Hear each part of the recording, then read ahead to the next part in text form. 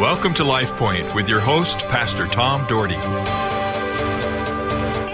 Good morning, everyone. Lord bless you this great day. I'm glad you have tuned in to KBXL 94.1, The Voice, and I hope that this message today will have some kind of impact on your life. I'm going to be sharing the next few days out of a book that I just recently read. It's called The Uncommon Leader, 31 Keys for Unlocking Your Greatness by Mike Murdock. I really enjoy. I'm going to share some excerpts out of that and talk about some of the principles for the next few days. I've been kind of on a reading spree lately, been reading books again like I used to, and I'm really glad to get back into it because it helps me think. It opens my mind, and I just want to be everything God has called me to be and to learn and grow. Even at my age, I want to learn and grow, and I want all of us to grow in the Lord. Our Heavenly Father, thank you for this day. Thank you for this radio station, Lord. I so appreciate KBXL and the ownership and the leadership here. Bless them abundantly. And God, open our hearts and minds to truth. Thank you for people like Mike Murdock and others that have breathed into us. But more importantly, thank you for Jesus Christ, the Son of God, who has come into our life and given us joy and happiness and a future. Bless this time in Jesus' name. Amen. Well, I want to talk about kind of staying in the center of what you love the most. Do what you do best in your life. You know, some people are tremendous workers as far as physical laborers. Sometimes there's people that have the gift of handiwork. They can fix or do anything. I've got a friend that helps us at the church a lot and home. His name is Denton, and he can fix and do about anything. It's amazing watching him work. I never had that gift, and maybe it's because I didn't work at it. Now, my wife, she can put things together. Man, if I put her a model car out there or put something, I haven't done that, but I'm sure she would put it together and it'd be perfect and beautiful. You know, if we get some kind of new appliance or new kind of something that needs figured out, she will figure it out. She has a gift at that. Well, I think my gift comes maybe from my father and my mother is you know, I try to be very happy. I try to be very upbeat and very positive. Sometimes I'm not as positive as I should be. I start seeing the bleak part of things, but you know, our work should produce joy. The things we do should produce joy. You know, in fact, Ecclesiastes 3:13, the great Solomon said, "And also that every man should eat and drink and enjoy the good of all his labor. It is a gift of God to enjoy the good of all his labor." Your joy is determined by doing what you love. And this is Mike Murdock says, and he's certainly right. Jesus is associated with fishermen. He talks to tax collectors, doctors and lawyers, and religious leaders were regular in his life, but he never wavered his focus. And folks, that's what we have to do. I've been learning more and more of some other things I've been reading this week, along with the Word of God, that we must stay focused on the things of God. The Bible says that God anointed Jesus of Nazareth with the Holy Ghost and with power, who went about doing good and healing all that were oppressed of the devil. For God was with him. That's Acts chapter 10, verse 38. He knew his mission. He knew what God had for him. And you know, one of my missions is, man, I want to live in the joy of the Lord. There's some Bible verses dealing with joy that I want to share with you right now, because I think it's something that we need to focus on is joy, because we got a world around us that you look at the news, you're not very joyful because it just is very frustrating. But that's the enemy trying to get to us, trying to cause issues in our life. You know, the Bible, Philippians 4:4, everybody knows this one because it's so short. Rejoice in the Lord always. I say it again, rejoice. He was trying to emphasize the importance of rejoicing, the importance of looking at the positive.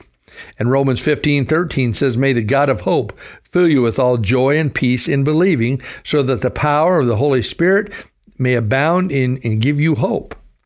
And then Galatians 5:22 and 23, "But the fruit of the Spirit is love, joy, peace, patience, kindness, goodness, faithfulness, gentleness, self-control. Against such things there is no law."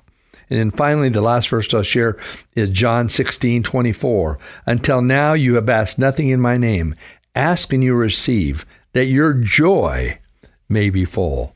that your joy may be full. The question I have for you in your life, is your joy full? What makes you joyful? Is it spending time with your friends or your spouse or your family? Is it spending time doing things you so enjoy, like fishing or, like in my case, going to football or basketball games? What is your joy?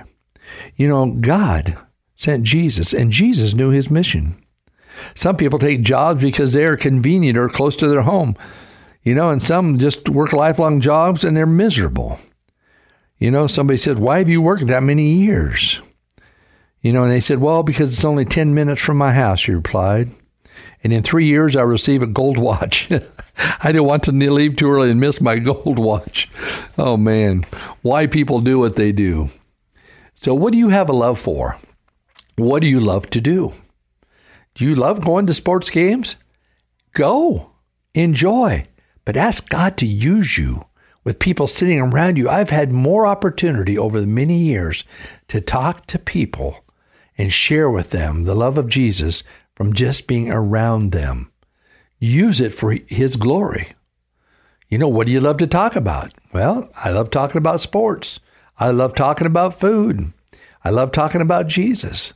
Then let's talk about it. It doesn't mean we don't have to talk about the other things, but let's talk about Jesus. What would you rather hear about than anything else on earth? What would you rather hear about? Would you want to hear about someone's story, how they came to know Jesus Christ as their Lord and Savior? How they gave up their old life and they came to new life in him? What would you do with your life if money was not a factor? What would you do? I was thinking about the other day. I was reading another book. It was by an author. His name has slipped me, but he worked under Dave Ramsey, and he wrote a book on retirement. And I was reading that book, and it was just talking about having enough an income. But one of the things was the joy of giving. And you know what a joy it is to give to people. I've told you many times about how fun it is to drop off cookies or pastries at a business or something and just encourage people, about buying someone's coffee that's behind you, going through a Black Rock or a Human Bean or a Dutch Bros or whatever you might like, but just showing the love to someone else. It's kind of fun as going through, I used to do this more often, but I'm trying not to drink as much being away at coffee, is going through and taking donuts to the workers at some of these places. They so appreciate that, and it's just fun to do. Given of ourselves, what brings you joy? I think joy in my family's case, certainly in my dad's case, was just loving people. And being there for them and showing them that he really cared. I can't tell you how many tears were shed that my dad shared when people would tell them their story, and he would just cry and he would pray for them. And the Spirit of God would just take him, and it would be the movement of the Spirit would be so powerful that people's lives were touched because he responded to what he was good at. And that was sharing the joy of the Lord and being happy. I just think if we can be happy in our lives, we can reach a lot of people. People are going to know why we're so happy. What makes you happy? Well, Pastor Tom, what makes you happy? Well, I'm happy because I've been serving at a great church. I'm in my 36th year at Cloverdale Church of God, and I love the folks at church. I love them dearly. They treat me like gold, and I just love to see them. I love walking around on Sunday morning, and I try to visit every single person I can come in contact with. I go through the sanctuary. I just want to greet them all because I care for them, and I'm so glad they're in the house of God. I have a friend, one of my friends in the church. They're all friends, but one of them that I spend some time with, his name is Larry Bolt. His son, Austin, I had on the radio with me. He's a Boise State football player. But Larry, I'm telling you something, he has been in the church for 25 years. But I'm telling you what, if Sunday, he just has to be out of town if he's not in service.